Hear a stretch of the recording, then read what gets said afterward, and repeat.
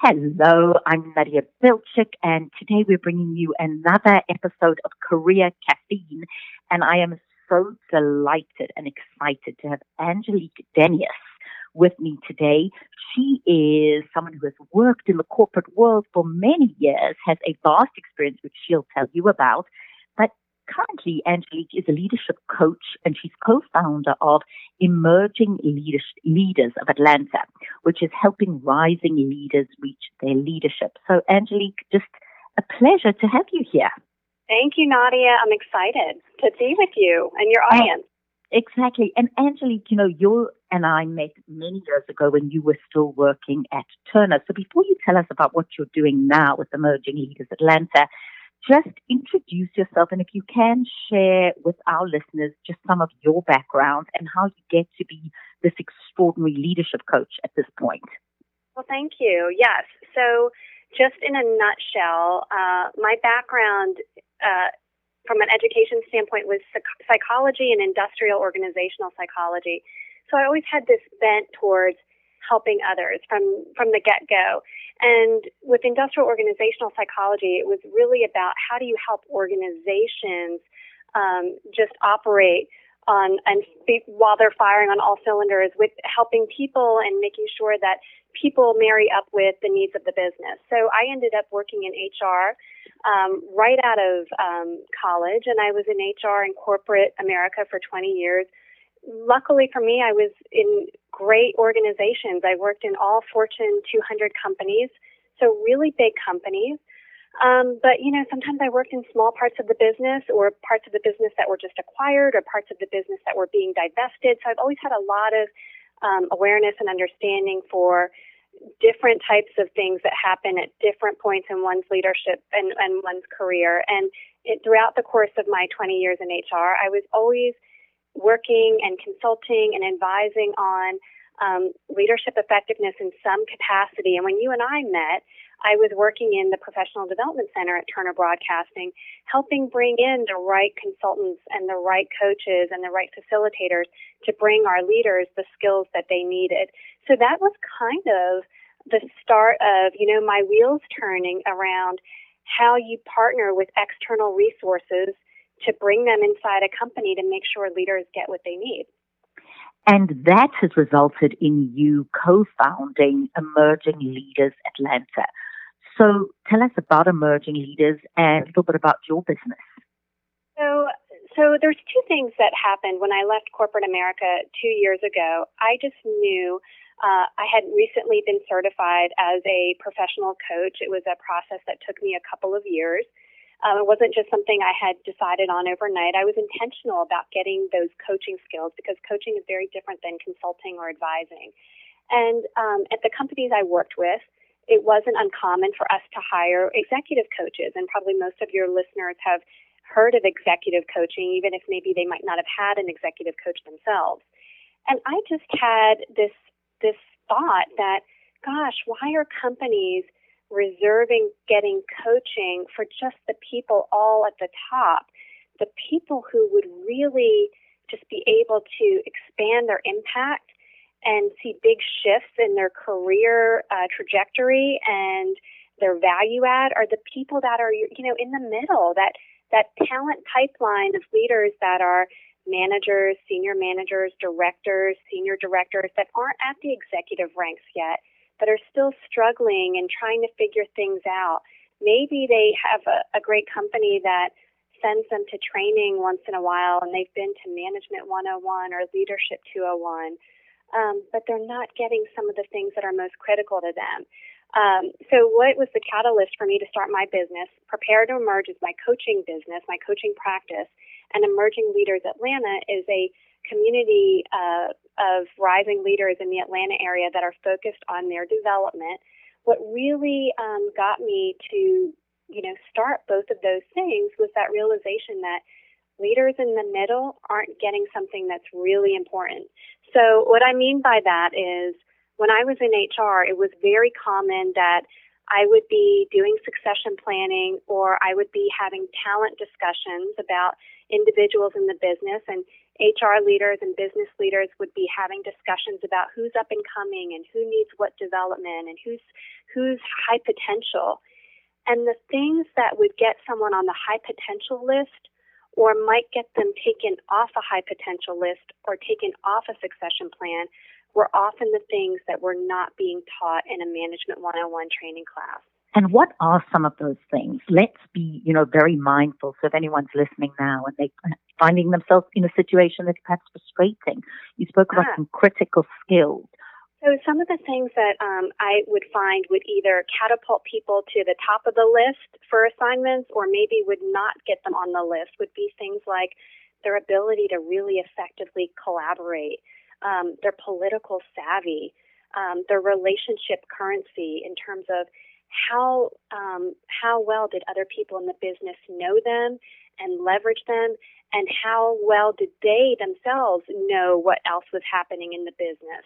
Things like making decisions, being engaged with the right stakeholders, knowing who to pull in and when, communicating effectively, being agile, not being overwhelmed by change, but being able to be the guiding force through a change. So a lot of things that I feel people just never really happen to get through typical training. They might have gotten bits or pieces of it, but I think a lot of it oftentimes was hard earned, and they learned things the hard way, and then they used that to their credit. But oftentimes there were also people that they wanted to do those things better, but they may have never just been exposed to what that looks like or how do you do that better.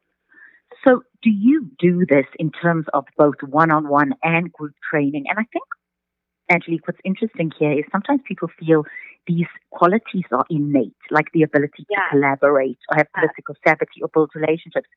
And part of what you do and what I do is show people that these, in fact, are skills that can be learned, right? Absolutely. I'm not a believer in kind of the adage that sometimes you hear thrown around that people are natural born leaders. I do think that people have certain personality types sometimes that lend themselves to being someone who has the potential to be a great leader. But I think these skills that we're talking about absolutely can be learned. And it really does start with self-awareness. And that's why I just got to this aha moment where I said, why are we waiting to give the self-awareness to the executives that are at the farther end of their career ramp? Like, why aren't we giving this awareness and these insights to people earlier in their career journey? And I think it's absolutely critical. And when I go out and I have conversations with other professionals, other decision makers in corporate America, they all agree. They say, absolutely, you are targeting the right audience, and you're absolutely right. They all need this. Everybody should have this. So I'm on a personal mission through Prepare to Emerge and Emerging Leaders Atlanta to educate and change the mindset around what coaching people that are up-and-coming rising leaders can do for them and for the organizations they serve. How do you teach somebody political savvy? So let's talk about that for a moment in terms of just understanding nuances, how to navigate a corporation, which you've done so successfully through many. What advice or guidance and just a couple of hardcore tips could you say to somebody who wants to understand what that means, but practically how do you do it? Yes. So a few things that I would suggest out of the gate from a political savvy standpoint is you cannot stay in your silo, in your area of expertise, head down, focused on your work, and not lift up and start to connect the dots to what are your colleagues doing in other parts of the business? How does that impact what you're working on? How does what you're working on maybe serve them? How do you start to offer up opportunities to grow your value add or your team's value add in support of what else is going on in the business?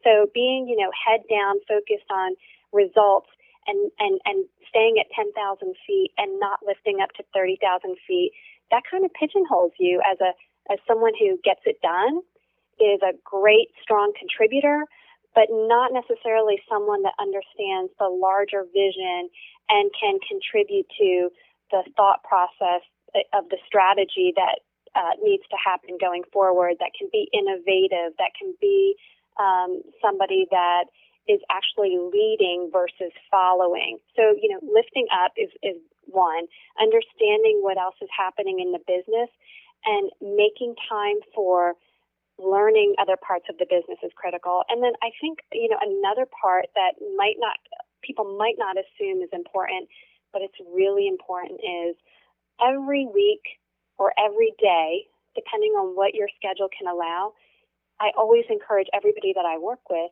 to make time in your schedule for your planning. And why it's important is because a lot of times we are focused on just getting things done and checking off our to-do list.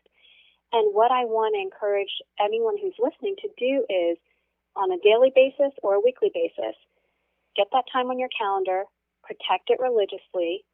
If you have to move it because something critical comes up, move it. Don't cancel it. Keep that time on your calendar, 15 minutes a day, 30 minutes or 60 minutes a week, and think about what you really need to be focused on that's going to add the most value and that's the most critical to your organization, and make sure your schedule marries up with that.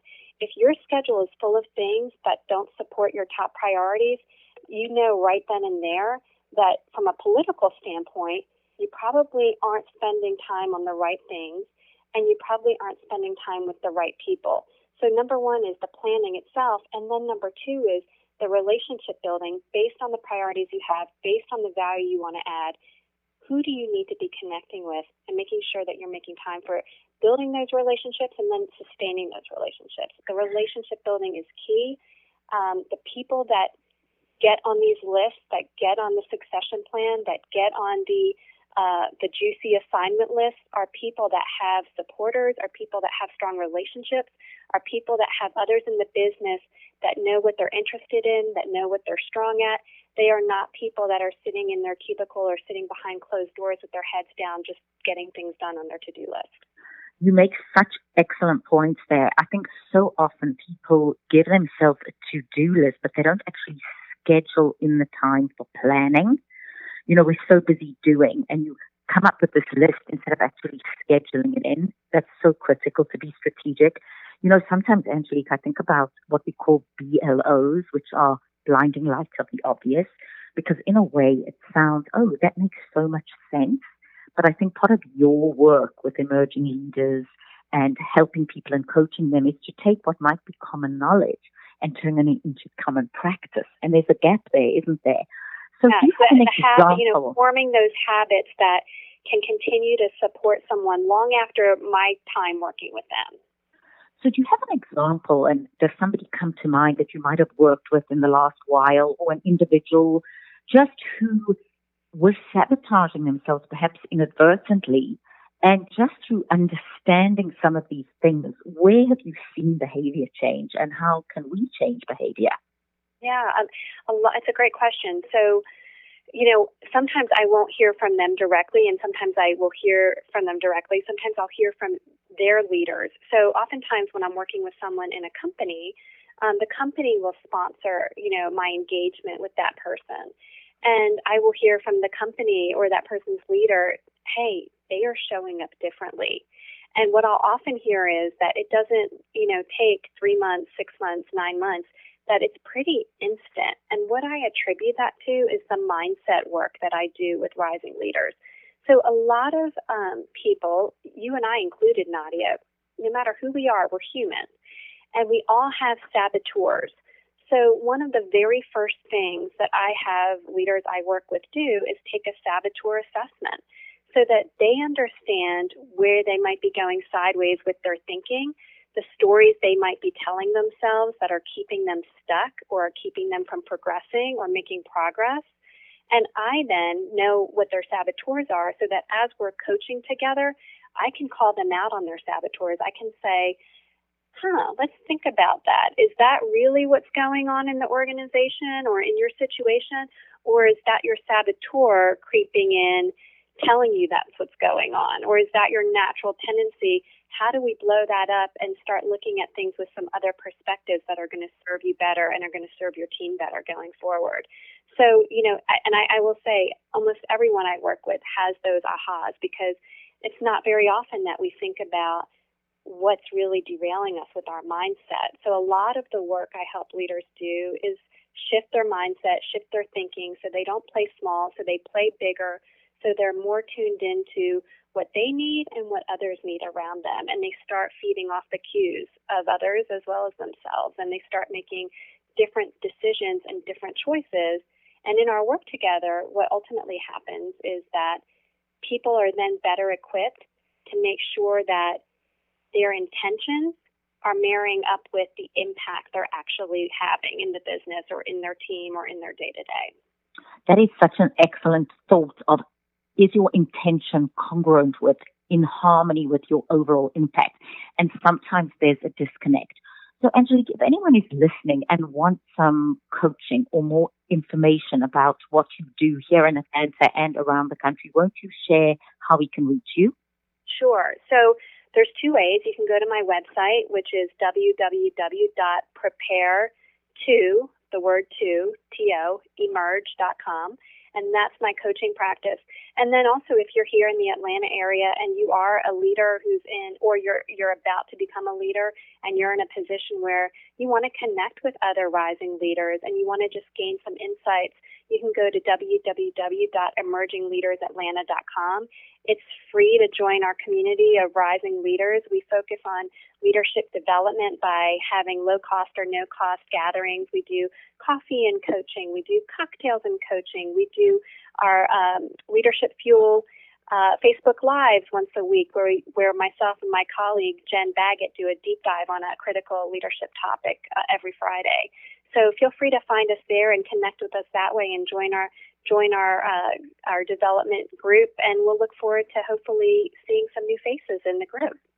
Angelique, I have to ask you one last question, and I know whatever services, whatever organization you are involved in is of the highest standard and quality, but one question as a woman who has two children, and something I certainly get asked a lot, even though my children are a lot older than yours, how are you managing the famous either what we call work-life balance, work-life integration? I know you're married to somebody who's in the also human resources recruiting field. So just any advice or guidance you have to young women, particularly who are having to navigate career and home in the way you are? Yes, so it's a learning. It's a constant learning. One of the things that I'm learning and that I'm definitely encouraging others who are learning this as well is to give yourself some grace. Especially in today's world with social media and everybody posting updates all the time about how fabulous they're doing. There's this instant thought that, oh my gosh, I'm not measuring up. My life is not on track, or my career is not on track, or everything's a hot mess and I'm hiding it well, but I'm feeling the pressures of it. It's, give yourself some grace. And one way that I've learned to do that, and I encourage others to do that, is to have the courage and the confidence to start saying no. That saying no to something is actually very powerful, because when you say no to something, you're actually freeing yourself up to say yes to the things that are most important and that most in line with your goals for yourself and your family. So stop feeling the pressure to take everything on and to have all the balls in the air at once. Give yourself some grace and figure out where you can start maybe saying no, or not now, maybe later. And be okay with that. Be at peace with that, and free up your bandwidth and free up your mind so that you have maybe a little less to have to juggle or a little less to have to integrate. Well, one thing I would love to say yes to is one of your trips to Greece. So I see one of the things Angelique is doing from time to time. If you follow her on Facebook, Angelique Denius, I will put this podcast up with all her details, is trips to Greece where you are doing Prepare to Emerge workshops. Yes. So I'm taking a small group of women, and I'm sorry to all the men out there. Maybe we'll do something co-ed in the future. But I'm taking a small group of women over to a Greek island in the Ionian Sea called Kefalonia. We're going to be there for a week together in July, and it's called the Reemergence Retreat. And it's women that, span, 30 years in age. So people that are at different stages in their life, but it's really the opportunity for them to hit pause in a really beautiful setting, immerse themselves that's something other than their normal day-to-day environment, and free up their thinking about, what they need to recharge, to relax, to recommit to whatever's next in their career or their life chapter. And then they'll leave that retreat feeling, rejuvenated and re-inspired with a plan for, what are they going to do when they get back home to really commit to the things that matter and are going to help them be fulfilled and happy in life and in career. Well, Angelique, it has been an absolute pleasure, Angelique Denius, and just look forward to, as I say, accompanying you on one of these trips. What a wonderful place to prepare to emerge on the island, and a Greek island. That sounds superb. And yes, I'd love to be there with you. I have the vision, Nadia. One day we'll have a champagne set toast. And I say to everybody who's listening to this is that for me, your relationship and my relationship is a great example of long-term networking. I first met Angelique many years ago. She actually hired me to do programs for Turner. She was a pleasure and a role model and just someone remarkable to work with. And just staying in touch and keeping the relationship going and saying to people, famously network most when you need it least. But also, be a go-giver as much as a go-getter, which is something you certainly exemplify. So finally, if you want to get hold of Angelique, finally just give us your website once more. Yes, www.preparetoemerge.com or www.emergingleadersatlanta.com. And we'll be joining you for more cocktails and conversation here on Career Caffeine. Thank you, Angelique, and thanks to all of you for listening. Thank you so much, Nadia.